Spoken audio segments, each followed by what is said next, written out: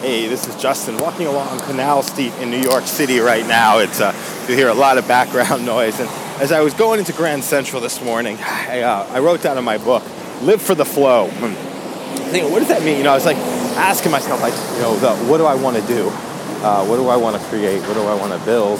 Who do I want to be with? And I've been spending time at night, creating content, got right back into that creative flow. But everything we do, that's awesome.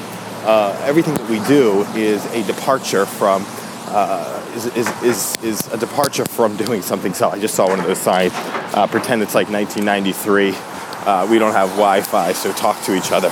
Saw that on social media a little bit a while ago as well. But anyway, everything, I have to, to make some choices.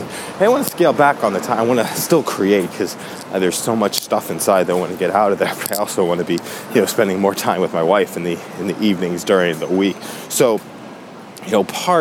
where the head goes is like, this is forever. I'm going to be doing this forever. Like what I did yesterday is going to be doing this forever, and I have to do this away. And that's the moment to capture. Whenever there's those have-tos moments, that's the moment to catch. Hey, let's do something a little bit different. And for me, it's putting some parameters around it. It's like, what's the end goal? The end goal is not spending as much time creating. The end goal is, connecting with people.